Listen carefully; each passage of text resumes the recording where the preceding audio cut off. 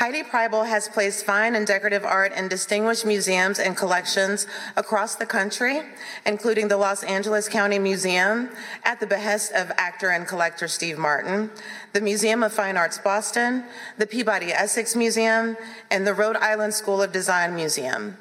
She continues to acquire exceptional pieces, many of which can be found in clients' homes. Preibel was educated at Harvard College, attended the New York School of Interior Design, worked independently as an antiques and art dealer, and has approached interior design, staging of properties, teaching and speaking engagements with the inquisitive spirit, heart, and joy, which began with her early interest in interiors, objects, and their history. Please join me in warmly welcoming Heidi Preibel.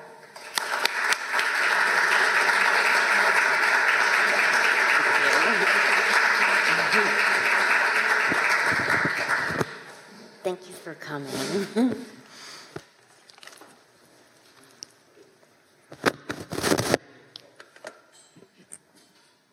Is this on? Wonderful. Welcome, Heidi. Thank you. Thank you for being here. Having me, and thank you for being here, everyone. So this conversation came to be, Heidi and I were here at the Athenaeum one day, and we're gazing upon Shopping for Furs by Polly Thayer Starr that you see when you enter to the right in circulation.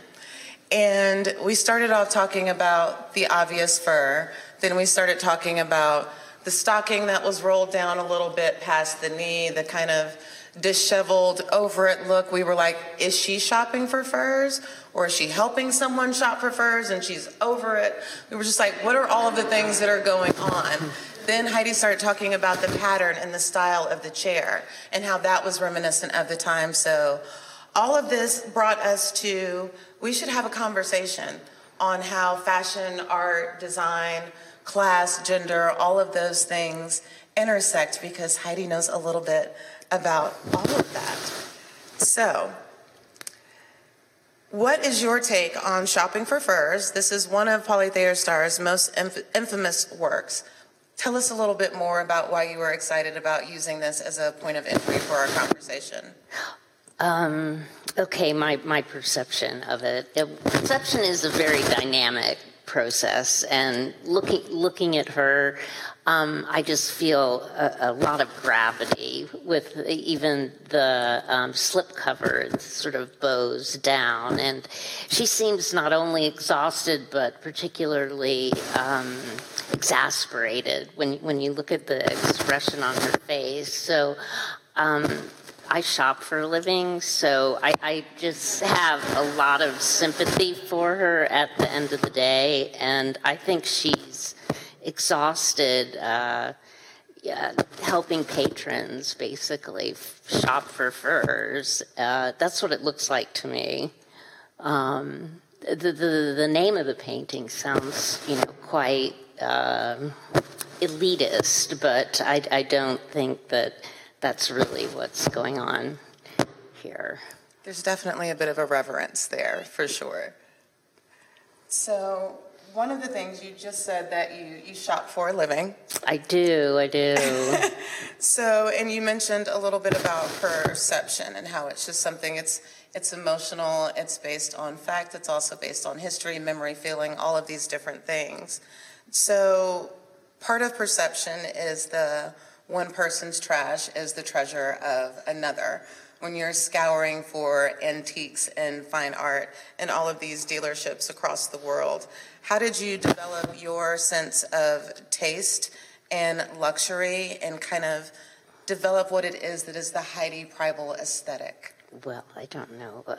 I really work for my clients, but every object here has a story, and the picture here really shows mixing the mundane with treasures, because on your left side is a picture of my booth at the New York Winter Antique Show, and the aggregate value of all the objects is probably worth more than the entire room on the right, which shows me in a warehouse filled with furniture for my staging business, which I help people sell homes that were languishing on the marketplace. Yeah, that's part of that staging business turned into some set design for film too, didn't it? Well, I did that before. But, you know, I've always studied kind of good, better, and best, and that's how I've developed my taste. And objects have stories, so I just really relate to the narratives that come about when you put things together. Oh, nobody can hear me? Oh, okay. Oh, okay. Hello? Okay, whatever.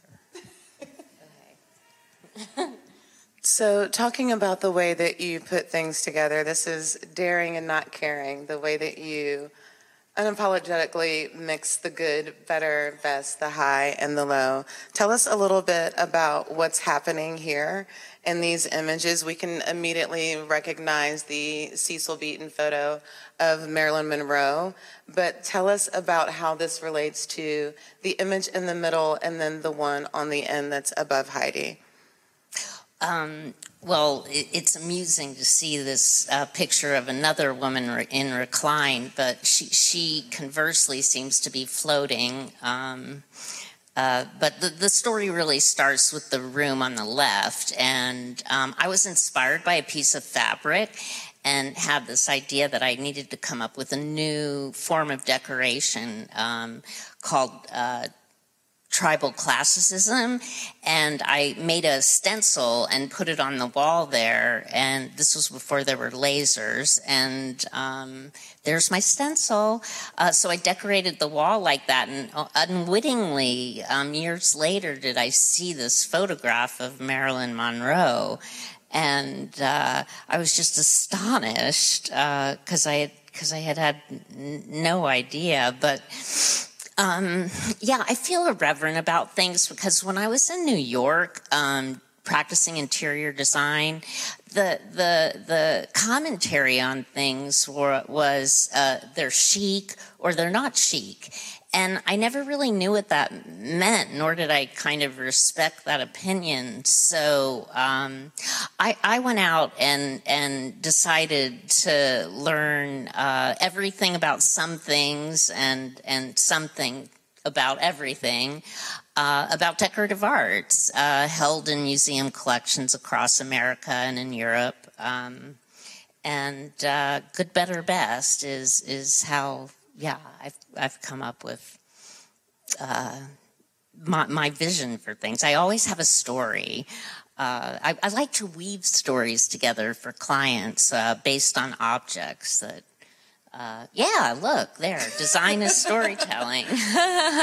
Beauty's always in the eye of the beholder. And early on, I began playing a game with myself. Whenever I reacted negatively towards something, I'd immediately challenge myself to change the context of the object and contrast it with other things so that, in fact, oh, wow, the object looks good now. I always wanted to fall in love with whatever it was, even if I didn't like it initially. And that habit of mine, this game that I play, is very handy when working with clients because everybody has different taste. I actually, the powder room on the left began with an object I really had a lot of disdain for, which was the sink there. I felt gaudy, gilded, and polychromed, but I wound up putting it together in a very nice way with a Biedermeier plant stand, and we created a nice little room and story there. Of course, it was all very expensive. It does help to have some money. Speaking of expensive, we actually juxtaposed this with the two images in the middle are from the Cartier design in the special collections here at the Athenaeum. And much like in the image previously where Heidi did something that she didn't know existed already, there's a lot of times where all of this inspiration swells up, but it's from things that maybe you do or don't even remember. What do you do when you get stuck with a client that says, I want a room that reminds me of that compact? I want an entire room that looks like that compact. Well, I mean, forms, you see form, texture, materials. You can, you use objects like that and then project them onto walls and floors and furniture. I mean, the curved compact down below, I mean, you could use curved tub chairs and walls that are, I can't tell what material it is. Oh, I guess it's gilded. Yes, I think we need to gild the ceiling. I don't know. Yeah, and then the other set there was an ode. It was a show house that was supposed to show favor to the Fenway Emerald necklace, and so that's what that's supposed to be emblematic of. Yeah, jade, love it. Green is such a happy color. So the inspiration comes from everywhere. You just talked about the one that was inspired by Fenway and the Emerald. This one is one of your more playful interiors that you did that we've juxtaposed against a photo of Man Ray, just the musicality, the art, the fashion, and again, just how these things always play off of each other. When you're doing all of this object sorting and parsing through your inspirations, your client desires, what does beauty mean to you personally and professionally, and how does that show up in your interiors? Okay, well, first of all, this is Daniel Webster's music room. On your right, that for another show house I decorated and took the springboard for that off of the frieze up above. That's kind of Japanesque. But beside that, so I was always interested in beauty, and so I went about it in a seemingly logical way by comparing and contrasting items based on their style, their form, proportion, scale, texture, materials, contrasting, and it really kind of gives me a basis for understanding all things. But aesthetics and beauty, aesthetics actually means like the perception of your senses, and historically, senses aren't trusted to be any kind of reliable method of establishing the truth. So beauty is elusive and is in the eye of the beholder. So how do you, putting all of those things together, how do you start your palette? Where did the stories begin? You've gotten all of this inspiration, you've talked to your client, you've looked through certain history books or certain advertising or design books. Where does the actual story begin? Well, it's kind of complicated, but haptic perception is something I just kind of learned about from my friend John, who's here.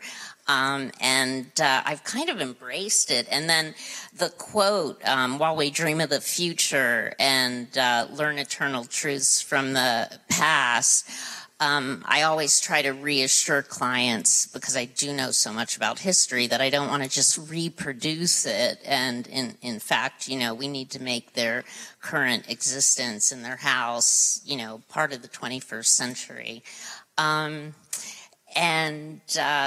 haptic perception relates to the sense of touch, and it basically engages your feelings, like how your feelings are interpreted by your sense of perception as you walk through a space, for instance.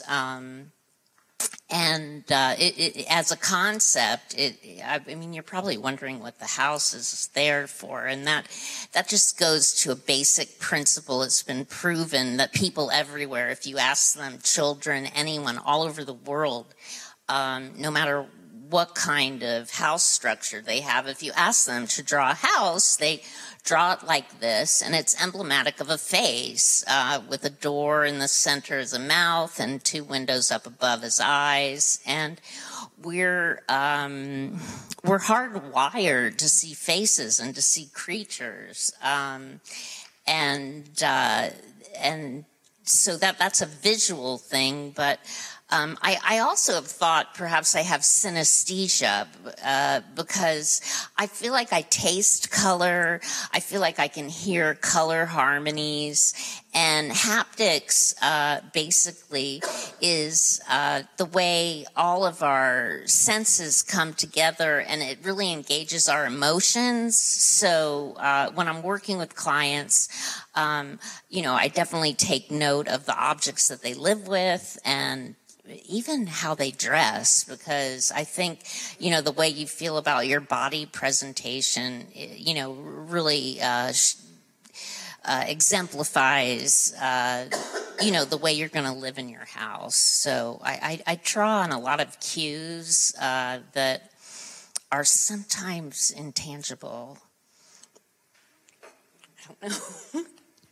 Tangible, but some things are tangible if you can actually see them and see them for what they are. So tell us a little bit about this discovery that we see here. Right. So a gift of an eye can really help you ferret out treasures in a pile of trash. And I don't know, I found this mantelpiece in a pile of junk that was getting ready to be hauled away from a salvage company, and over the course of many years researched it, and more recently sold it to the Museum of Fine Arts. Yeah, and I just adore the caryatids and their posture, because the women there, they're so serene, despite the burden that they're carrying above them of the entablature. Just like the caryatids at the Acropolis, and with their bent knee, they have a very sinuous form, and they just seem like they're effortlessly going to move forward into a graceful life. I just and found them really maybe move compelling. forward into inspiration for these window treatments. Yes. So there you see the Acropolis, and so I found that mantelpiece originally for clients, and we incorporated it into a townhouse renovation. And there was a double parlor suite, and the window treatments here asymmetrical, kind of mirroring the asymmetry of the bent knee caryatid. Yeah, I love fashion. This is why we hit it off. So just in speaking of fashion, we see here just, again, window treatments is one of the places that you talked about. Fashion comes out a lot just because you have movement, you have this opportunity for color. So on your left, you see one of the many fashion plates that we have here in the special collections at the Athenaeum. And then we see an up-close detail of one of your window treatments and an environment that you created. So just tell us a little bit more about the rough and trim and all the accoutrement that you dress a room with. Right. As we move through any space, our body's in constant dialogue with our surroundings, and I really take a lot of cues off of fashion. And so when I was doing this house, not only did we do the window treatments after the asymmetrical clothing on the caryatids, I also explored portraiture and looked at details there, and you can see with this portrait, ruffles around her neck, and I just used some of those same details on the Roman shades here with taffeta and a sheer wool, and just draped so beautifully. So let's talk about one of your favorite things, which is color. Oh, yeah. Before I became an antiques dealer, I worked for a preeminent ceramics dealer, Earl D. Vandekar of Knightsbridge, and I learned so much. He just sold the best of the best. And in understanding the history of ceramics, I realized that that really was understanding culturally throughout time and in various nations, countries, locations, status symbols, because all of the ceramics that were, still made it through to today in good condition, they were all status symbols. And then from that and understanding that, I just wanted to understand everything there was to know about status symbols over the decades. So that's why I adore material culture. But you can see here there's an Iznik plate and 2 Japanese pieces of ceramics. And, quite clearly they were, that whole, I'm inspired by different patterns and color combinations that you find in ceramics. And I really love the Chinese Kakyomen color palette that you see there. And, well, I love Iznik things too. But, yeah. And this is an interesting example of how you can take something that is from one culture and turn it into something completely different, but using it as inspiration, using perhaps the color palette or shapes of something. That's why I love colonial trade items, because it was always one culture trying to please another culture by interpreting their tastes, but, invariably, you can see things made in Indonesia for the Dutch market, and they put some of their exotic foliage into the carvings or the paintings, and I also, for color harmonies for people's house, I'm very inspired by Persian miniature painting. The colors, and Mughal, the colors are just fascinating. Speaking of which,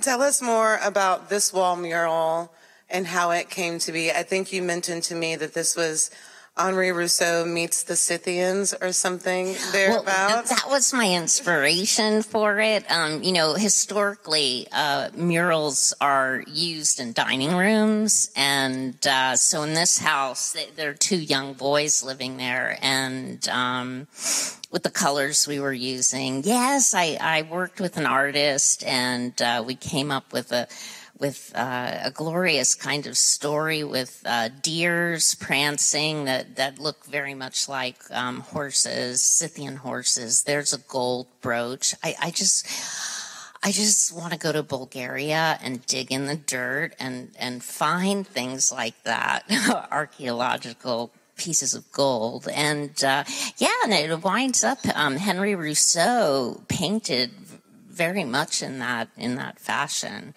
And it's fun. The little boys, they were like 4 and 2. It was perfect for them. Wonderful. So we talked a little bit about color, and colors lead us to your pattern making. Well, yes. So I crave color. I crave pattern. And what's shown here is a springboard for inspiration of patterns that I created based on natural phenomenon. And I showed them last spring at the first user experience conference that was held at Tufts University. And the point was to capture beauty from nature with the thought that it would similarly evoke the responses that we feel when we're in nature, but the patterns aren't here. That'll have to be another discussion.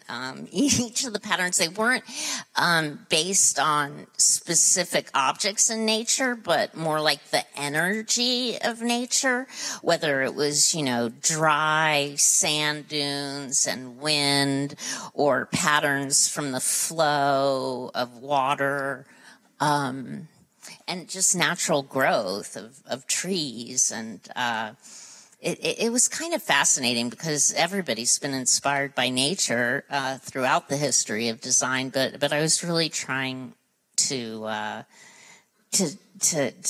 well, you should see it because the patterns, they like stretch, they tangle, they never seem to repeat in any kind of way. They're all based on fractal dimensions. And you just mentioned that all artists use the same sources of inspiration regardless of the medium. So we're looking at your landforms collection on your left, and then on your right, you're looking at a piece from our special collection by the sculptor Khalil Gibran.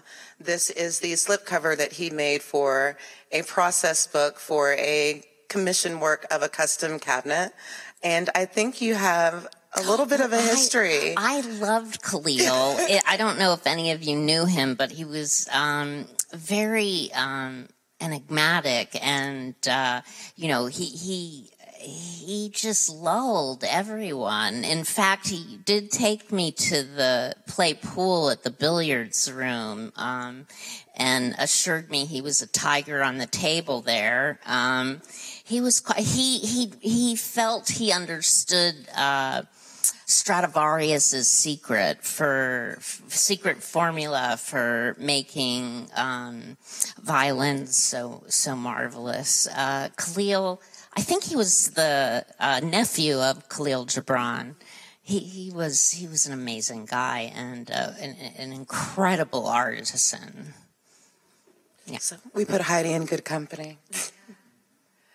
So this is, I want to talk a little bit about one of your most beloved projects, the Astor Revival, and why it holds a special place in your heart, from the historic preservation to the aesthetic nature of the project. Tell us a little bit more about Hearth and Home. This room, which is the entrance to a magnificent, really probably the earliest surviving colonial revival home in America, this is the heart center of the house, and up in the top left you can see what it looked like when Arthur Astor Carey lived in it. He actually put his desk and worked in that room all day long under the stairs. And for the past 100-odd years, you can see what it looked like down below on the left. It was basically just a pass-through area and kind of wasted real estate. So, I mean, the hearth, most mantelpieces, they're the heart center of the home. Like, the most important things are put on the mantelpiece. It's kind of like Treasury Central. And nobody ever appreciated the details that are in there that I found, like, there's metaphors in that mantelpiece of air, earth, water. It's amazing. And the theme there is the strength and love, but I guess I'll give another talk all about that house. So what you see here is, I said to the clients, let's use this real estate. It's so valuable. And I put seating groups, swivel chairs in the center, and where Arthur Astor Carey used to have his desk, I did a built-in banquette seating, and the space is just, wonderfully enjoyed by everyone in the way it should be. Yeah. I don't know. I love that project. So she could indeed do an entire presentation on this amazing Astor Revival. We will keep you posted on when that happens. For now, we actually brought a portfolio sample that that you're able to flip through to see a little bit more of this amazing project. And ask Heidi. It was an amazing project. It was based on John Hancock's home, which was demoed. Basically, historic preservation began with the failed attempt during the Civil War to preserve John Hancock's home. It was right up the street next to the State House. And and many of the details were actually drawn by John Hubbard Sturgis, whose archives are held here in the Athenaeum. And so when Arthur Astor Carey was a student at Harvard, he heard about these privately held drawings of John Hancock's home and commissioned John Hubbard Sturgis to build a home modeled after John Hancock's. And then they overly embellished every aspect of it to establish what's known now as the colonial revival style.